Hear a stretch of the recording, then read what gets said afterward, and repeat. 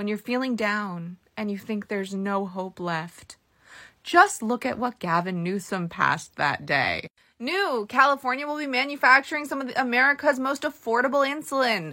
The new CalRx insulin will be just $30. It will be available to all Californians and across the nation. Up next, manufacturing our own naloxone. And that is how we do it in the Golden State. Shortcast Club.